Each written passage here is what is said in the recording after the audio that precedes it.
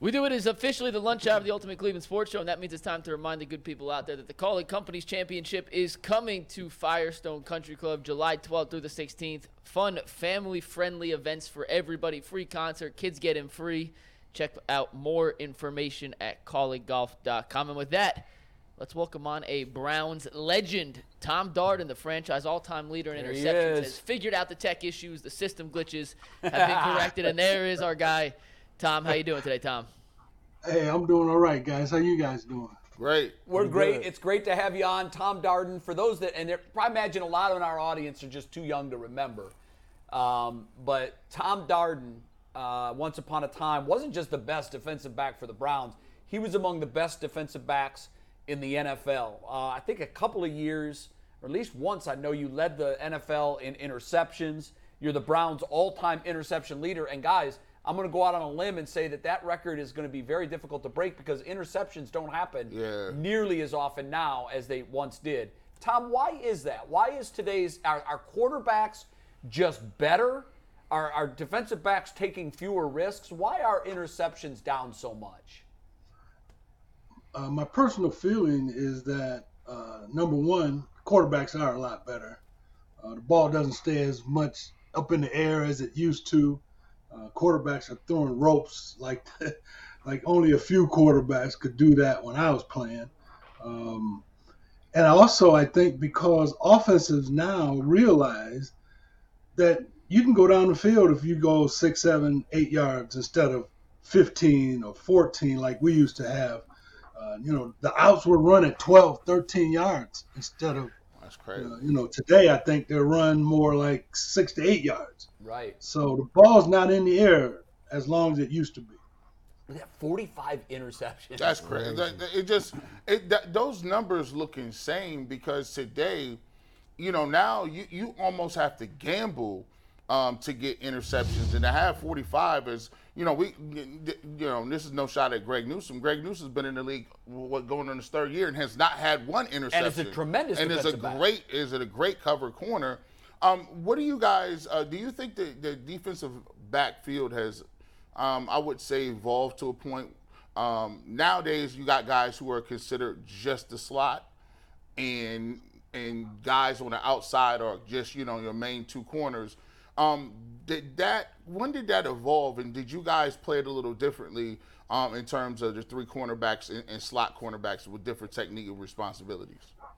No, we had certain guys, like when I played, Clarence Scott, who was, in my mind, one of the best cornerbacks around. I mean, he stayed on the outside receiver. He stayed outside. Actually, I played in the slot sometimes as a free safety and a lot when I was a strong safety, but we didn't have the one-on-one coverage like they do today. We played a lot of zone, played a lot of double zone, which we start actually during my tenure was when the double zone became popular. And the double zone helped a lot because the outside corners were jamming the outside receivers. So as a free safety, I knew that the outside receivers were not going to get down the field that quickly. So I could scan and see where the quarterback was looking. Generally, he would be looking where the two receiver side was, whether that was a wide out and a tight end or whether it was two wide receivers. So I could kind of move in that direction knowing that 9 times out of 10, he's going to throw the ball in that direction. Tom, is it my imagination or are the teams in the league playing a lot less bump now than they used to just get up on the line and they were they just were jamming everybody, and now it just seems like there's so many free releases. When did that happen, and why do you think that happened? Well, it was a transition in the league even when I was playing. It started when I came in 72. We could beat the receiver up all over the field. So, offenses started whining. The fans started whining. So they said, no, you cannot touch the receiver for 5 yards down the field. And let me make sure I get this right. After 5 yards down the field. Yeah, you could be in a bump position, and you could bump him as long as he was in front of you. Right. Yeah. Once he got to the side of you, you had to keep your hands off of him, Yeah. and especially when he got behind you, you had to keep your hands off of him.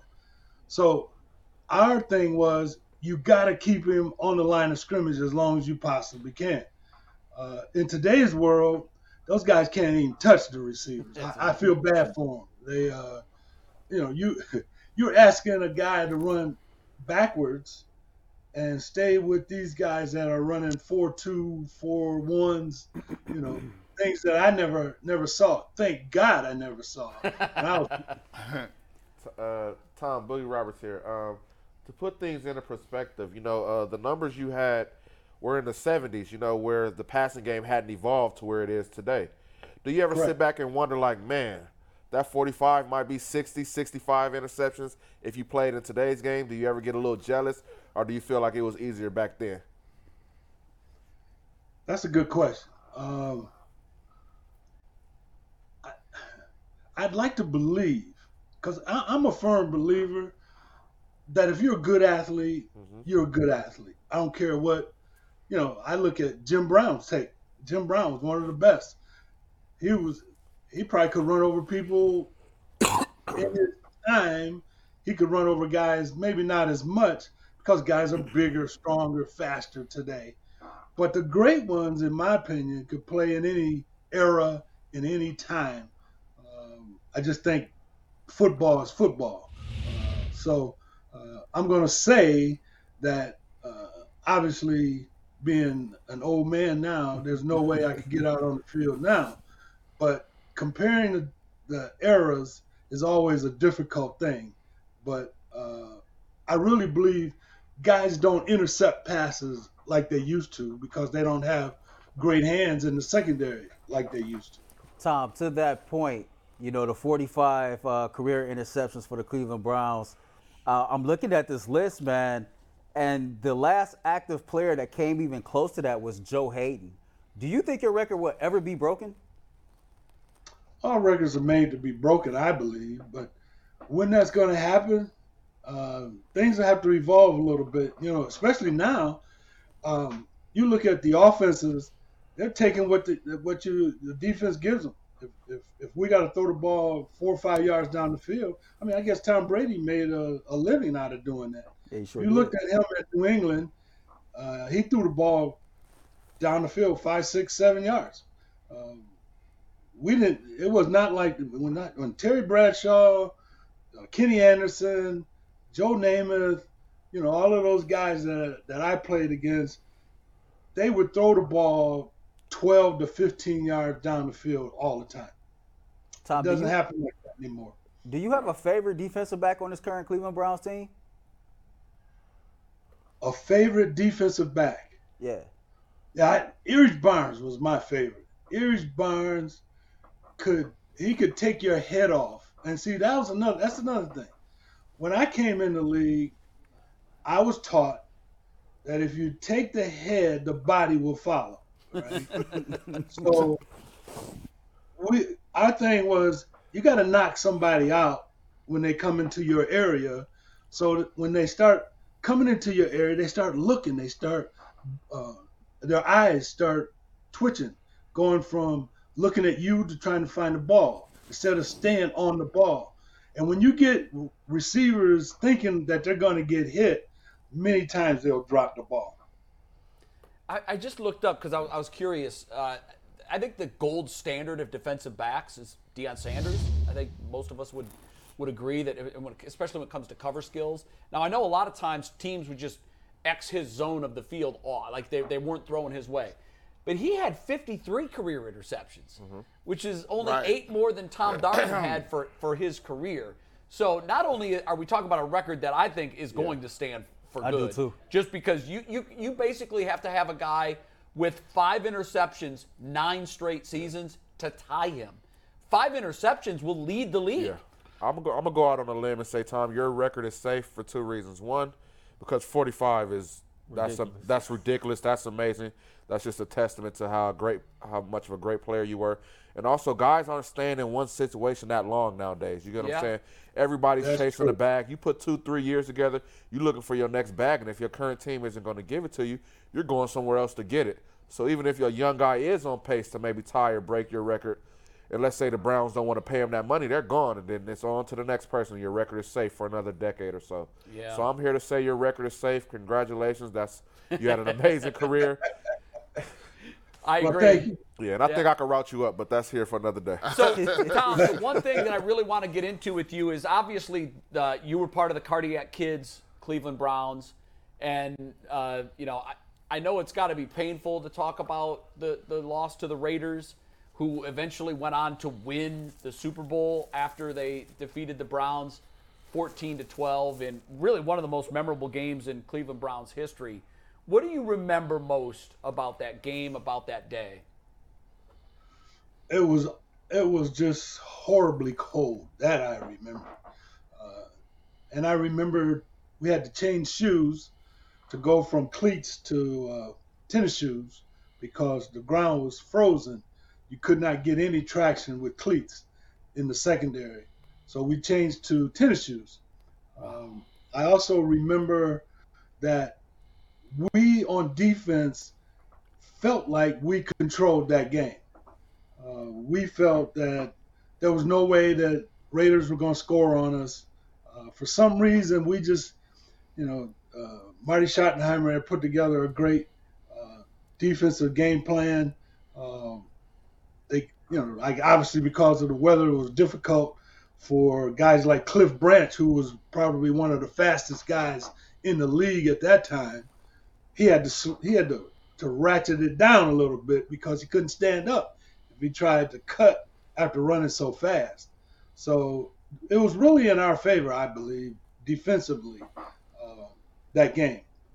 Plus, when you get into a game situation where you feel like you are controlling things, I mean, that doesn't happen too often. And you just feel so confident and so good about being on the field. Our defense felt we could really win that game on defense that day. That game was defined by Red Right 88, which was the Brian Sipe pass on second down when the team was already in field goal range late in the fourth quarter.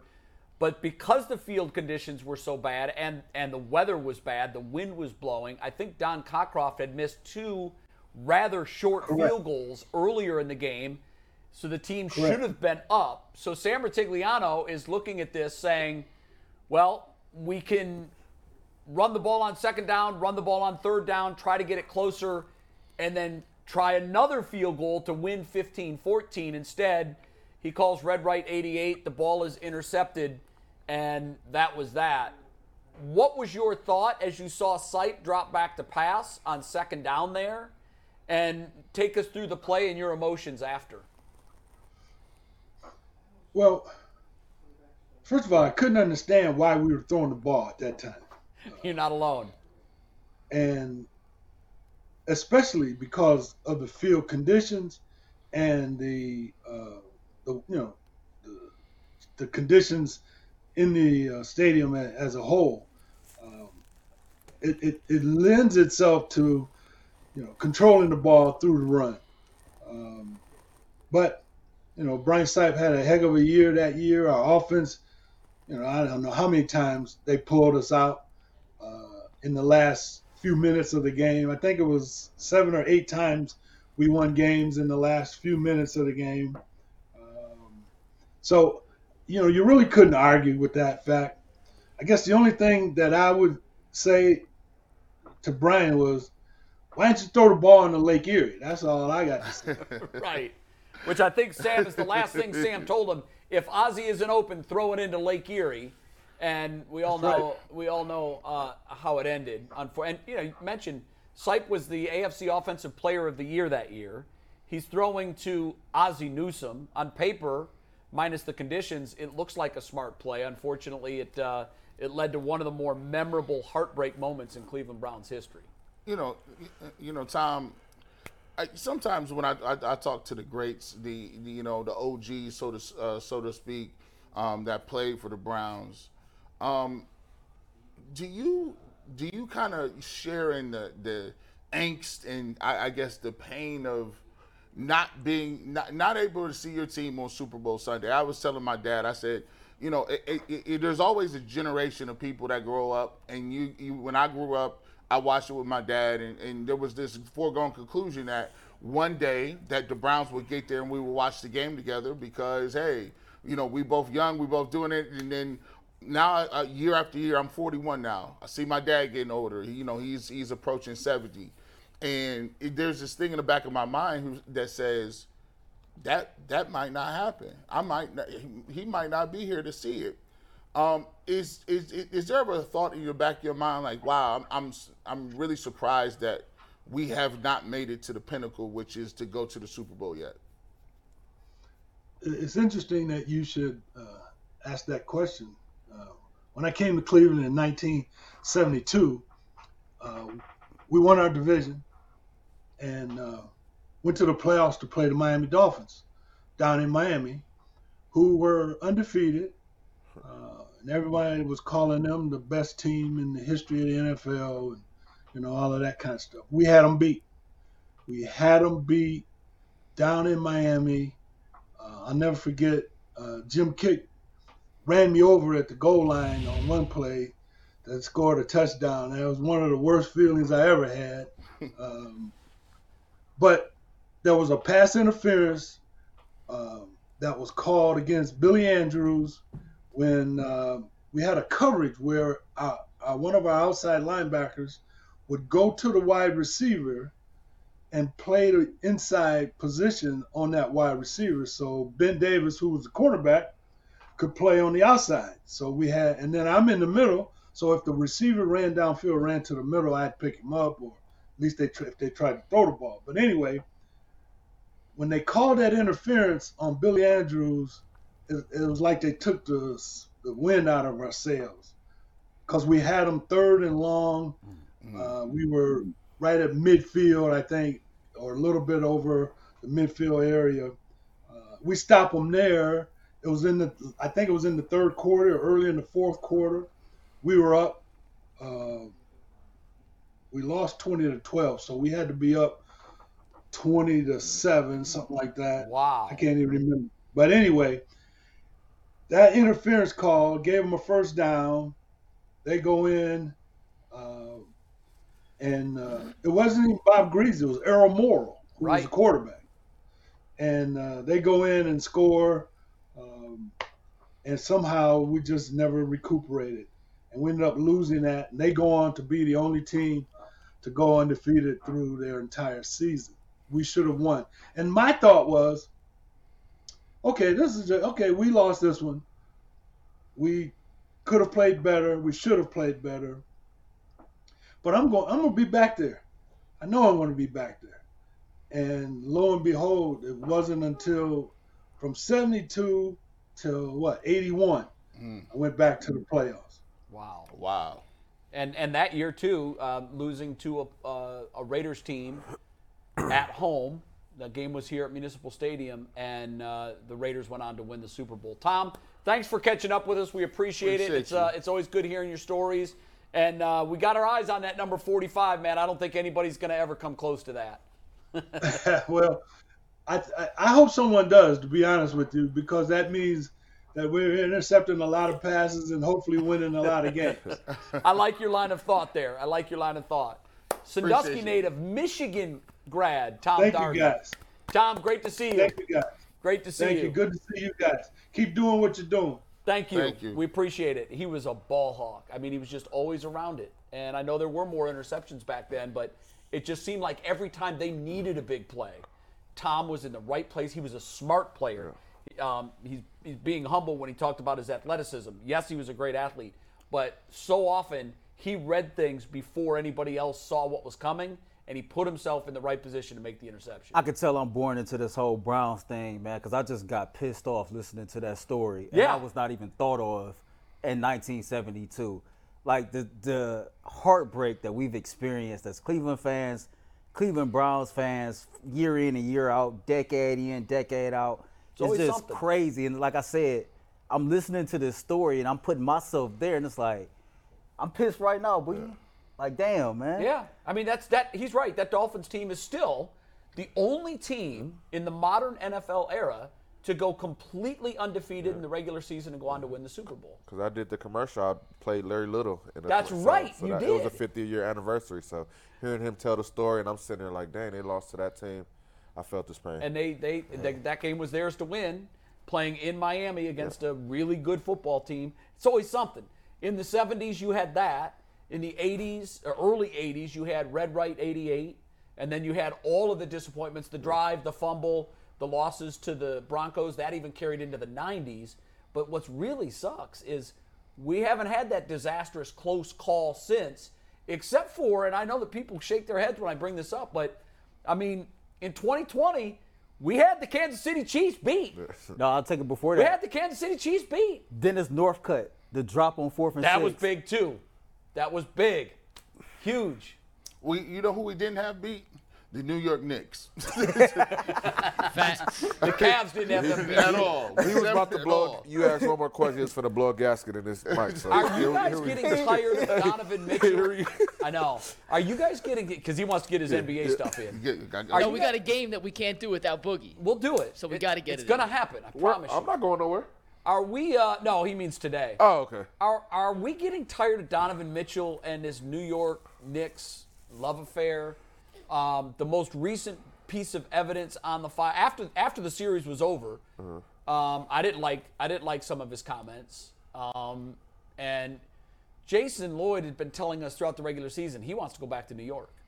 I'm hearing throughout the league that he wants to go back to New York, which meant Donovan Mitchell was telling people, I want to go to New York. When I say back to New York, that's where he's from. So now play this. This is from a podcast over the weekend. Donovan Mitchell saying more great things about New York and the Knicks. This is the Run Your Race podcast. Steve, you can take it. Anthony, hit play. I know you lost, but go ahead. Bro, we got for game 3 when we came out for warm-ups and all that, like the noise, the fans was in there already. When they did the anthem, bro, that shit was crazy. Yeah. That shit was crazy. Like when they did the anthem, Yeah. I was like, damn, this shit is jumping. Like I was deep. The people want to know, how was it playing in the Garden?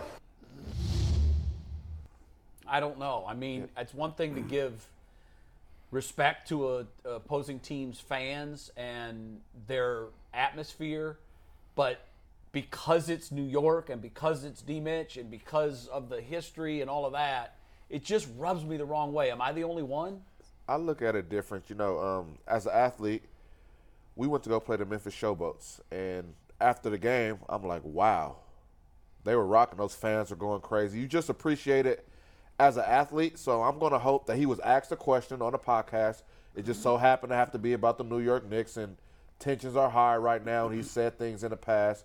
But I'm going to give him a pass on that one. I don't know if he said other things that have led you to feel this way, Jay, but just on that specific small little video that I just watched. You understand it? I understand it because I found myself talking about other away teams' crowds and the atmosphere. Okay. It's just amazing. It makes the game fun. You're just like, wow, this place is rocking right now. That's fair. So I'll lean towards that. For me, I don't care. And if I had to look at it differently, he's a native New Yorker. He's clearly a diehard sports fan. And he just played his first ever playoff game where he's from. And so I can only imagine what, like, internally he was feeling. You know, a lot is made of him constantly mentioning New York. But to me, it's like, so what? I understand that's where he's from. If I play professional sports, right, I love the city of Cleveland. I love everything about Cleveland sports. And I play professionally somewhere else, I'm going to do my job. But I'm also going to be honest with my fans and whoever else about, hey, I'm from the land. Yeah. I love the Browns. I love the Guardians. I love the Cavs. Let's say I was in the NBA playing for the Bulls. I'm going to still love the Cavs. You know, if you ask me a question, I'm going to be honest about it. This is why it just don't bother me. It's up to Kobe Altman to have a plan for the worst case scenario. Right. If you, in your mind, think worst case scenario, to me, that makes you a better planner. And if you're a better planner, then you got a contingency plan in case he does wants to go leave and go play in New York. Yeah. And so these comments, yeah, to your point, though, you know how they say, man, read between the lines. He's kind of telling you something without telling you something. So if you know that, then it's up to Altman to have a plan. So no, I'm not in my feelings about it. I don't care. Am I being overly sensitive here? Look how he's sitting in that chair. He's something. He feel away. He do. I don't feel a kind of way towards Donovan Mitchell. I feel a kind of way that the people in our city consistently make the same mistakes, and we be trying to tell y'all, and y'all like will put your head in the sand and not understand. We were here when LeBron left once. We were here when LeBron left twice. All of the same things that he's doing is the same things LeBron did. Yeah. Right? We was here when we drafted Kyrie, and Kyrie said, I ain't never going nowhere, right? And I was like, yeah, right. He's going somewhere tomorrow. Think about this. Kyrie Irving won a championship in 2016 and was upset because he knew he couldn't leave and demand a trade after he hit the biggest shot in the history of the Cavs organization. If we've all been sitting here during this time frame, why are we acting so naive? The reality is Kobe Altman is up against it. See, what happened was you was living off of potential. See, in this city, we can live off potential forever, right? But when you start hitting them expectations, and it's like you better get to this round or this round, all of a sudden we confused. We don't know what's going on. You made a trade for Donovan Mitchell, right? You made a trade. You gave up 3 first-round picks. Let's not act like that's not the same as Deshaun Watson. If Donovan Mitchell don't work, it sets you back years and years and years, because it's not only the fact that you got Donovan Mitchell and he's going to go and you're going to go for free. You have no draft picks to do anything. You have no cap space. So what were you doing? What were you doing, Kobe, when you made this move and then had the brilliant mindset to say, you know what, I'm not going to make no sweeping moves. What are you talking about? Any franchise player, bona fide player, hear that? That's saying you waved the white flag. You're good standing pat. You good. We just lost in 5 in the first round to a lower seed, but we're good. But so why would Donovan Mitchell show any sort of, oh, I'm happy to be here, let's go back and do this again? These guys know that they had an opportunity. They watched the Miami Heat do what they did. They know that if they had a couple more pieces here or there, we could have been in that position. And to your point, Altman was here under Griffin as an assistant, right? So you know the drill, you know the game, you know the blueprint. You seen how this played out the first time. And that's what I mean about the good GMs that got contingency plans, right? You got a plan A through Z as far as I'm concerned. And so if he does end up leaving, okay, I'm not blaming Donovan Mitchell. You made the trade. You made the trade knowing that in 2 years you possibly couldn't have him. So you need to make sure that you got a plan B just in case we don't have him. And what's the plan? I don't see it, Jay. Can you tell me? What's the plan? No, I see no plan. Just hope.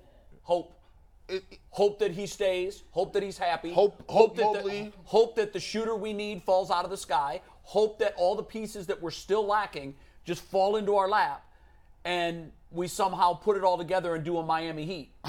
I don't. But that's not a plan. It's not. Hope's not a plan. So do you think he's putting pressure on the organization? Because we've seen this in the past. You know, Kobe did it. He threatened the organization. He was more outright with his. LeBron makes subtle comments to put pressure on the organizations to make moves. Do you think Donovan Mitchell was going about it in this way to get his point across rather than just coming out saying, if you don't make moves, I'm leaving? Yes, because communication counts, right? Like top players across this league want to know one thing. Listen, Mark Cuban maybe have his faults, right? But I can never begrudge Mark Cuban because he's in the pursuit of winning. The move might not work, right? Yeah. It may not work, basketball-wise. But guess what? He's going to go try to do that. And I feel like there's a lot of organizations, not only in basketball but in baseball, that they do a good job of selling you the fact that they want to win. They say they want to win.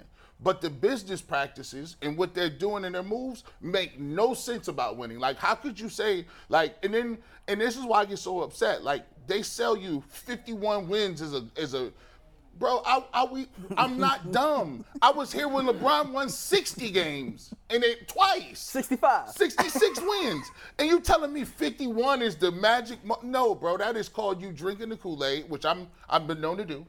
I'm the captain of the Kool-Aid man. But then you can recognize when someone else is drinking. So I know a Kool-Aid drinker when I see him.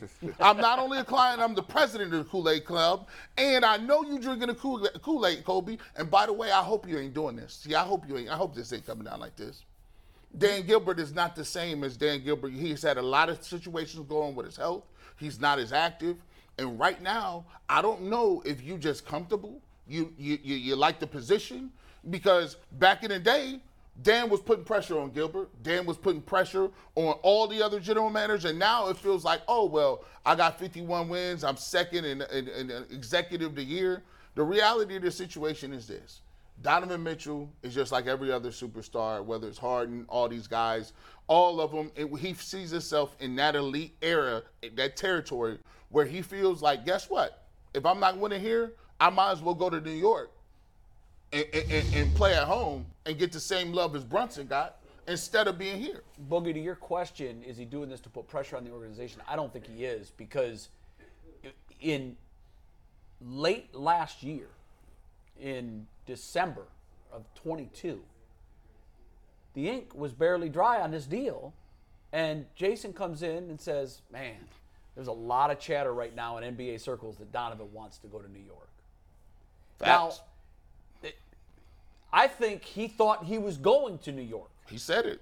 I think he had his hopes up that he was going home. And then when he came here, he's like, well, wait a minute. It's kind of a pit stop between Salt Lake and New York. Right. So I'm inching my way closer. Right. Then he looked around. He's like, we've got pieces here. Yep. We've got pieces. But something happened from the day the trade happened to the days where he started whispering in the right people's ears, I want to be in New York, man. This ain't it. So he probably recognized that either the culture or the coach, the play style, or the pieces didn't fit together, or the style of ball they were playing wasn't what he thought it was going to become. So kind of like a DeMar DeRozan situation when he wanted to go to L.A. That's where he wanted to go, but then got traded to San Antonio. So that's kind of where you're going down It's and like a little really hopscotch and realize pit stop. like it's not that bad. Get to play under Pop. I still get to be the number one guy. Sure. I get my touches. I'll stick it out for as long as I can, but this really isn't where I want to be. Not where I want to be. DeMar just isn't as vocal as Donovan is in letting people know this is just a pit stop. I don't want to be here. Yeah. So I get you. And to Jay's point, Mitchell says all the right things. He won the news conference. He definitely says all the right things. He always tweets out in support of the other Cleveland Pro teams. He's always showing love to the city in general. But, maybe he is looking at it and saying, okay, think about this. You got all this young talent, and the Cavs got the slowest pace of play in the entire NBA. He probably want to be let loose and probably want to be able to run more.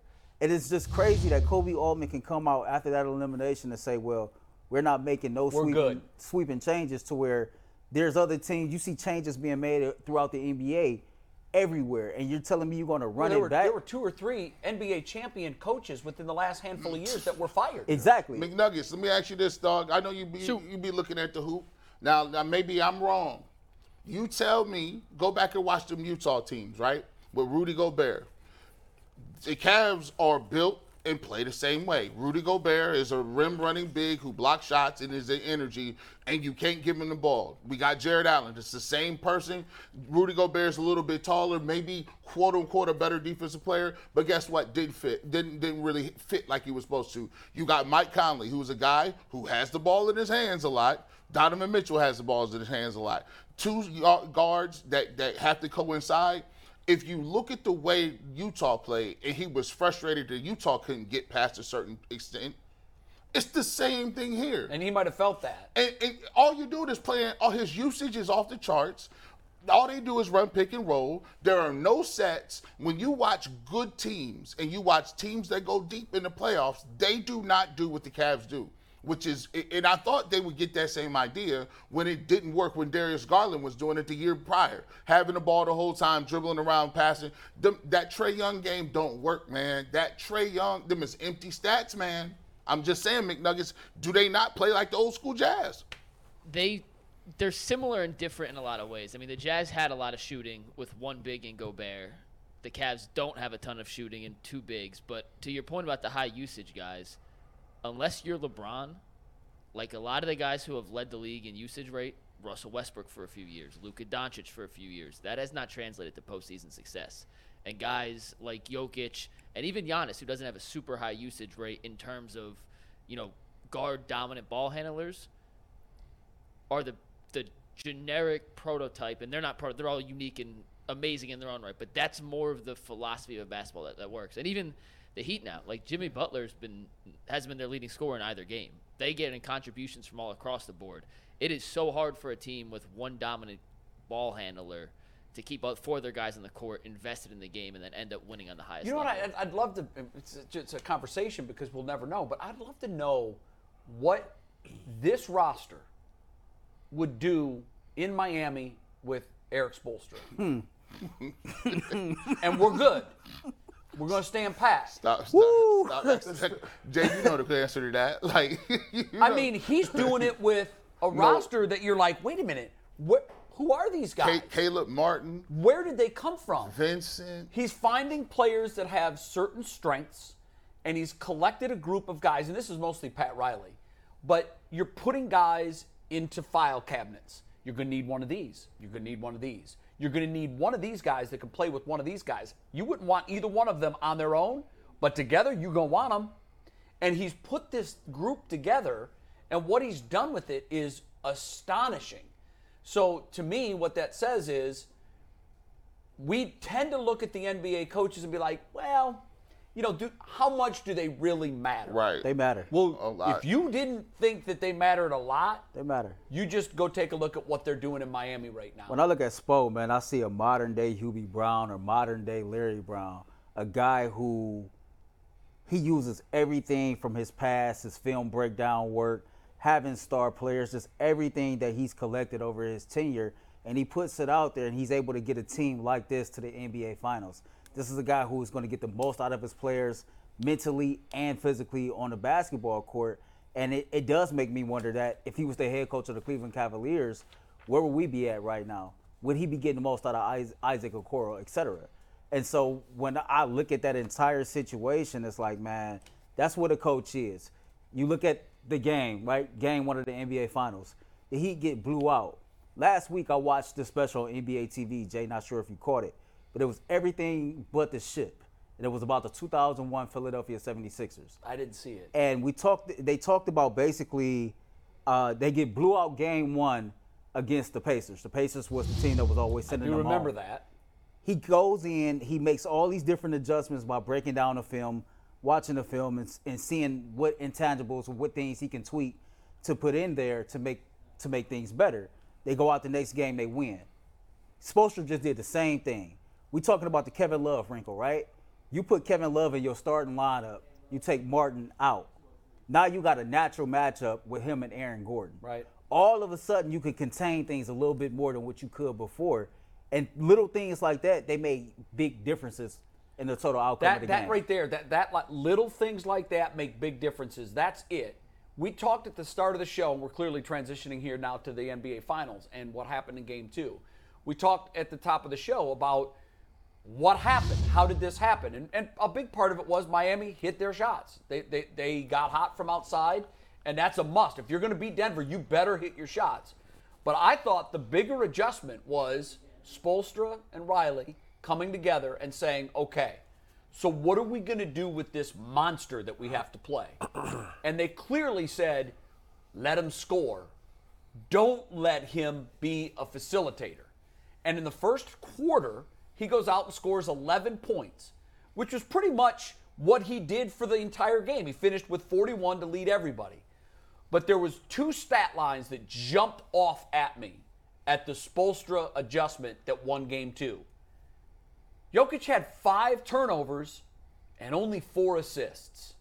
So what they did was they let him have his way as a scorer, getting to the basket, but when they saw that he was getting in position to make passes, they were anticipating those passes. They weren't connecting like they did in Game 1, and only 4 assists. That's, I think, and McNuggets, I'd like your thought on that, but when we said on Friday that he's got to insert Kevin Love, but it's not going to work, well, he did and did work, but I thought a bigger part of it was, and I don't know how much Love had to do with this, but I think Miami defensively was in this mindset. Don't let him find freakish open looks with his passes, and that's the part of his game they contained. Yeah, I'll make this real quick, and I think it's being a little overblown.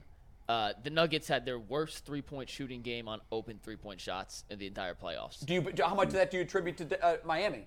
Well, just open shots. So that's actually open not shots. I defense. thought you meant without altogether. a defender within 6 feet. It was Okay. the worst they've shot in the playoffs. By how much? What was their percentage? They shot 23% on it yesterday. That's the lowest. I'll find what their and all they had to relative do is hit 27%, and they win. And they were on their offensive rating yesterday was 124.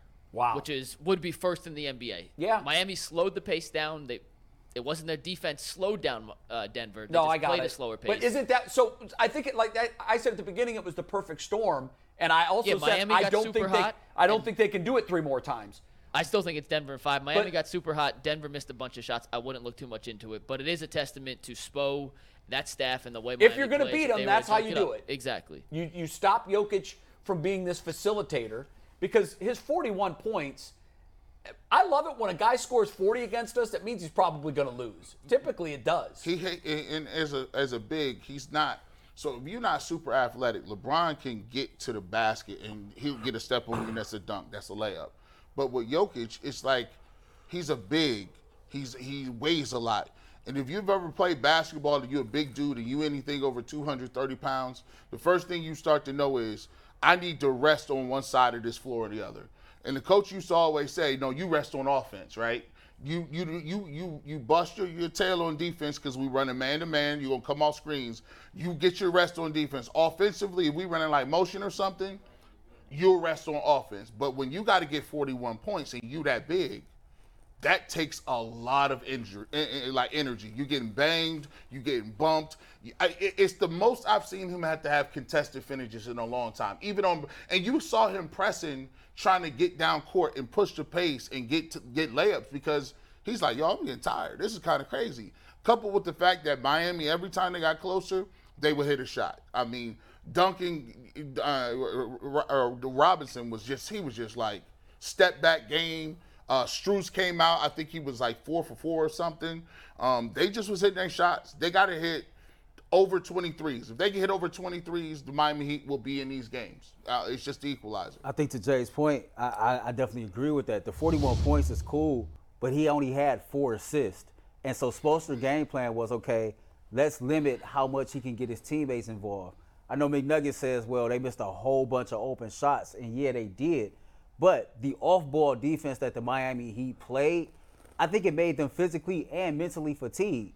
And a lot of people don't talk about the things that don't show up on the stat sheet. Well, then that could lead to missing open threes. Exactly. Too. I Mike, think, if they're working harder on offense and their legs aren't under them, doesn't matter if you're guarded or not. That's how teams typically will miss a lot of open threes. yeah. So maybe they their style did lead to some of those missed open 3-pointers. Now, I don't know if that formula can work 3 more times in 5 games. That's my only. That's tough. But that's been their formula to get to the championship, though. Yes, but they've They've been played, shooting the ball very well to make it to the finals. Every round, people keep saying, I don't think Miami can keep this up. This is an outlier. I know. This is an outlier. This is an outlier. When are we going to wake up? And this is just the Miami Does Heat. anyone here think the Heat's going to win it? No, but with Eric have home court now. Spoelstra being their head coach and the fact that they did take 1 of 2 in Denver, it wouldn't surprise me if they won another game or 2, but I still think Denver wins the championship. Because I don't think Michael Porter Jr. will continue to struggle and play this bad. Because he's struggling right now. is. And he has one of the prettiest jump shots I've ever seen. And he's struggling right now. I think he was 2 for 8 and 1 for 6 from 3 yesterday. So if they can keep him contained, him being that third option, when that's number 2 option when Jokic or Jamal goes to the bench. If he keeps struggling, I can see Miami winning another game or 2 if they keep shooting 40+% from 3-pointers. Murray's look at the end of the game wasn't a bad look. Oh, it was. Really? It's a good look. It's a good look. It's a good look. It's a good look for Jamal Murray. You live and die with that because do. if he would have made it, he would have been the hero. Would have been he's so clutch, blah blah blah blah. So you just live with the results. It's a fascinating series. It really is. And what Miami's doing is incredible. That's why I asked the question: what are the Cleveland Cavaliers if Eric Spoelstra is leading the way? The only problem I had with that is we keep going back to saying shooting, and it's a personnel problem. Because even if you switch the coaches, he still has no shooting and no bench Right. with that roster. Do you agree or do you not agree? I 100% agree. I think with Spoelstra, it's a package deal. Yeah. With Spoelstra and Riley figures out what the ingredients need to be. Which is personnel, right? By the way, they're the ingredients that most people either have at their house or readily available that everybody's overlooking. Right. Oh, man, I forgot how good Cinnamon was. Yeah, right. Yeah. And Pat Riley goes out and signs Cinnamon, and Cinnamon becomes the star of the show, and Spoelstra looks like the hero. In reality, it's the tandem. It's the two of them together that make it work. I don't know why it came to mind. It was like, coming to the stage, Cinnamon. Cinnamon. Is that a Pop-Tart commercial or something? Crystal on deck. Okay, now this game has been hyped. In fact, on the Yes. morning call this morning, I got a little excited when Mike explained it. So, Mike, tell the viewers what we're going to do here. Yeah. And before I Boogie's explain really it, in the spotlight for it, right? Boogie's in the spotlight for this, and this is the epitome of what the internet's saying. And whenever we tell you what the internet's saying and/or said, a little forecasting, it's brought to us by PCC Airfoils. If you're looking for a job with career advancement and great benefits, well, PCC Airfoils is a leading manufacturer in Northeast Ohio. All locations of PCC Airfoils in Eastlake, Menor, Wickliffe, and Minerva are hiring for all positions starting at $18 and up, plus full benefit packages, paid time off, and a signing bonus. You can apply online at precast.com/careers to learn more. Little preview for you guys. A report came out during the show that Kyrie Irving is recruiting LeBron to Dallas. We're going to talk about that in overtime. Now you want to play with LeBron again. So we're going to talk about that in overtime because we can't do this game without it. Boogie, do you remember the first time you came in studio? We did real tweets or fake tweets and saw if you could remember your old tweets. Yeah, I do. So we have a new game today I came up with called Who Tweeted That? And I have dug through the archives of the 3 cohorts on the panel with you. Jay's Twitter archives, G's Twitter archives, and Earl's Twitter archives. Found some of my favorite tweets, and we're going to see if you can guess who tweeted what. You ready? How many are there? There's 9. I say he gets 7. All right. And I also want Boogie's going to answer first, and then I want to hear, and don't give it away. If you know it's your tweet, I want to hear if everyone else can guess. Okay. Who tweeted it, and or if they remember themselves. But if I know it's tweeting. mine, then I can't guess, and then so Well, you guys are going to know. Well, guess someone else. Just I don't play think it off. Okay. this is fair though, because they had 4 people to guess who my one tweet. I You're have right. to guess. But we barely 3 knew you, though. But still, the odds are not in my favor to even get No, they're 7. not. They're I not. have to guess tweets between 3 different people, and they have 4 to guess but I'm one. going to say this. We each speak in distinct, different voices. Yeah. But Twitter fingers is different, man. Twitter, It you is turn a different. different person You're over right Twitter. about that. So Yeah. we're We right got about 9 that. of these in 10 minutes. Let's so get you it. ready Come to run on, through let's these? go. Yeah. First one, I love Steve, this take game. it Is there full. music? Is there who tweeted that music? Steve, you don't play the dramatic music. We'll play some dramatic music. First one. All right. Yep. Wheezy in a house, baby. Boogie, who tweeted this? User 1, 2, 3, 4, 5. That's creative. That's all the tweets I've been getting. That be eggs. Yep. Yep. I don't care if you just said it. That don't make me think it's you. Yep. It's wild. Wheezy in the house, so you gotta have some swag to him to call him Wheezy. I don't know, Jay. You might call him Lil Wayne. No, but you a hip hop guy. Yep. Wheezy in the house. I'm gonna go Jay. Earl, who you think? I'm going to go Jay. Yep. It's Jay. Yep. Yeah, Jay, he said. It sounds like some ESPN stuff. So this might this is ESPN. He was actually in the house. We might say Weezy in the house when we listen to his music. Yeah. Jay literally saw him on the stage. I'm gonna go with Jay. And the answer, Steve? It is Jay. Yes. That is a Jay tweet. And here's how we're going to do That's it. how the We'll let umpire, Boogie- you know, the ump when he gives Yeah, 1 for 1. We're going to let Boogie guess first. If Boogie's wrong, the rest of us will guess. Okay, that's fair. Boogie's right to make sure we fly through. That's We want fair. to go through. By the way, 1 for I 1, remember Boogie. that day like it was yesterday. 1 for 1. It That was- was he 2011. was that actually tweet, in the by way. house. He was in the house. All right, tweet number 2. Take it, Steve. It's National Beer Day, and I don't drink beer, but you can definitely pour me a double at Jameson with a glass of Merlot. Boogie, who tweeted this? It's National Beer Day, so they wanted to make it seem like they were up to date on stuff. What they really want is some Jameson. He looked like a Jameson drinking brother. So you go Earl? It was Earl. Steve? Man. Yeah, It was Earl. It was Pearl. See, it was either DeQuell or Earl, and DeQuell wasn't an option, so. And if you keep mixing that Merle and Jameson, you're gonna be talking to Earl. Like you can't. What kind of mix is that? Hey, listen, man, Jameson and ginger ale with a glass of He's Merlot wild. to taste it, that's where it's at. All right, 2 for 2. 2 for 2. Steve, tweet number 3. Nope, that's the reveal. Next one, Steve. Take it. Let me strongly recommend the Coca-Cola marinated steak tacos from @Barrio Cleveland.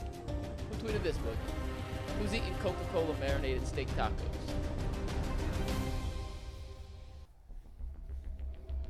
Let me strongly recommend. Jay's always trying to lead somebody to the in the right promised land. direction. Yeah, and Coca-Cola marinated steak is He something said this that is a Jay Moses would try. quote. Because I wouldn't try it, but if Jay led me there, I might walk through the door and try it. So I'm gonna go with Jay. Come on. And Boogie's 3 for 3. I love Boogie, man. Boogie is 3 for 3. That is a J. That is a J tweet. Man, you say Hey, and let me strongly still recommend. Those things are absolutely and fire. I'm standing on it, right? Like, Yes. like, I've had them many times in my life. Yes. This is good. They're good. All right, next one. 3 This is for a tough 3. one. Tweet number 4. Could he go 9 for 9? Malik Willis' arm ridiculous. Throwing 70 yards at no effort. Pray the Steelers don't draft this guy. #Browns, #Malik Willis, #NFL Combine called. Boogie, who was singing Malik Willis hype? This has to be the Kool-Aid drinker himself, the Kool-Aid man. This has to be Mr. President of the Kool-Aid drinking club, getting hype after a workout video. So you know I'm gonna go with my guy. Man. He's right. He's 4 for 4. Boogie's good, man. What I love about What this color Kool-Aid was it though? purple. Purple. Yeah, it was purple. He stuff. know what's crazy is you know just enough about us. Yeah. But it's your deductive reasoning that's next level. Yeah. 4 for 4. 4 for 4. Boogie, if you get this next one, I'm about to start coming up with harder games because this is outrageous. He was 7 of 7 on the fake tweets, 4 of 4. I have not stumped Boogie yet. He's 11 of 11 against me. I don't like that. All right, tweet number 5, Boogie. Goes like this. This woman put Gorilla Glue on her hair as a substitute for hair gel. It didn't turn out well. More at 10 p.m. Who tweeted this? This is tough. I feel like Earl was talking about this on another show that he was doing, and it just was one of the topics that came up. This seems like something you talk about on radio or something like that, so I'm gonna go with Earl. And for the first time I think ever, it's mine. McNuggets has stumped Boogie. I think I did that. Oh, you did that? I think I did And it we on a have radio beef. show. Jay, why do you think you did it? And then G, you tell me why you this think is you did good. it. Well, I don't know why I would have teased a 10 p.m. show because I've started shows that start at just about every time of the day, but I don't know that I've ever started or anchored a show that tweeted at 10. But I do have a recollection of a woman Yep. putting Gorilla Glue in her hair, and she slicked. It was baby slicked back, and I to remember get she had to go. surgery. She had Yeah. to go to the emergency room. Yes. That must And the video, what we need now is the video because the it was video the video. Wait a minute, freaking so hilarious. who tweeted this? I tweeted it because I. Are you probably- confident, G? I Are you pro- confident? I- Jay, you because think you did it? I feel like that's my language. I'm and gonna not- say Jay. Well, how was I supposed to get it's it a if they don't even know who midnight tweeted it? topic. If they don't even know who tweeted it, how am I supposed to know who tweeted it? Steve, take it. Steve, take it. Let's see who it's a tweeted 7 it. It's a midnight. 7 to midnight topic. He Wow. right. That's Yeah. a 7 to midnight Like- radio topic. That's Like what that 10, is. 10 o'clock, you done Ain't nobody already, listening. You done My- already Pretty sure I did tweeted 3 My hours. that analyst lady wasn't too. around. I knew one of y'all had to be on a show It could have talking been about this. that I could have literally been could've producing. Yeah. He could have been hosting. And literally, that could have been either 3 of them. I feel too that I also tweeted about this one. Yes. And I tweeted the video. I don't even want to go on because I had this, like, the video was crazy. Oh, the video was fantastic. Absolutely. And when you see it, you're like, what in the hell? Why what would- was she thinking? why How did would she she think do this that? was going to end? You know what? This makes sense. The program director is sleep by 10. Yeah. So That's why you put it out at we 10. can get away with this. We got 4 more in 4 minutes. Okay, we got to fly. Next one. Take it, Steve. I can eat about 15 tacos in one sitting, and I'm not over-exaggerating. To follow, though, I'm all for it. Look who tweeted this. To follow though. I don't know the to follow though. To follow though? I know that's not Jay. To follow though.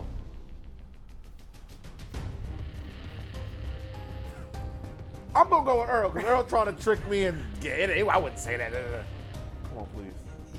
You're good, bro. Boogie, I don't like you, man. Wow. You're good. This is an Earl the Pearl exclusive. Yeah, I don't remember the follow though. I can't eat about 15 to 20 tacos. I can too. see, And I knew I you can would. slay You it. just gave him a taco tweet, and I got it, so I knew it wasn't him. So he was eliminated, and he Yeah. said though. and why? THO, like, Yeah, so THO. So it was out of you two. And why would a D lineman say how much they can eat? You know Yeah, they can yeah. eat a lot of food. So Yes, sir. like, who says that? Yeah, it's got to be a skinny dip. Yeah, skinny. Hit me. Here we go. All right, next one. Steve, take it full. 5 out of 6. Yeah, you rock it. Let me know when a burger fits your schedule. That's it. That's the whole tweet. Nothing else. There was no picture. Was no it a GIF. reply? No, this was the whole tweet. Let me This know was it. on the burger Fisher schedule. Just a more cryptic type. This is hieroglyphics, bro. This is Freemasonry. Why would we? This was hidden meaning. Schedule, like this. schedule meaning you need to get somebody in. This you is can Nicolas ask for somebody else Cage to- and National He's doing a Treasure. lot of talking right now, so you know what I'm going. He's doing talking about burgers and eating, and he's doing a lot of talking, trying to deflect. We know who it is. Go ahead and put his You're picture going up there. G-Bush. I'm going He's G. going G. Bush. The answer. It's a Jake Crawford tweet. I don't even know what the hell that. Like, You definitely were trying to reply to somebody and didn't actually hit reply. I used and to do just that all the tweeted it. time. This is Jay not knowing how to use Twitter and in back in truth, the day. you know what? In From truth, 2013. Yeah. Now wait a This is minute. 2013. Now wait a minute. In truth, back then I didn't do most of my own tweeting. See, yeah, look, So right? I mean that's why that So doesn't this sound doesn't familiar count. to me. Because I didn't. But because it was wrong, like it was misused. My producer that tweeted for me like was a Twitter genius. Yeah, I think it was you just messing up. No. All right, we got two more. I'm gonna say this. Hold on, real quick. It could have Very been a quick. sub tweet. It could have been a sub tweet. Could have been a subtweet. Who knows? We Could've got been. two more we got to Right. get through. 90 seconds. Steve, take it. I have this feeling today that today is the day. Bubba Wallace raced his way to the front. Rain shortened race or not, this will be huge if this race is today. And Anthony forgot the word today, but that's what it is. Huh. That's- Boogie, who tweeted about NASCAR? Bubba Wallace. If you watch the show, you know the answer. It's real easy. 1 minute. Going with Earl? No. G. Bush? I'm going with G. Bush. You G. sure? Bush? You missed it. Earl's the big That NASCAR was- that was fan on here. a platter Earl for you. rides Yeah. or dies NASCAR. Yeah. Earl loves NASCAR, bro. Get out of here. Hey, he was like, no. Notice how he didn't have. It's not the white guy. Like I thought for sure you would have put that on me. All right, last you don't one. have to We tweet gotta about get to NASCAR. it. We got last one. Hardest one.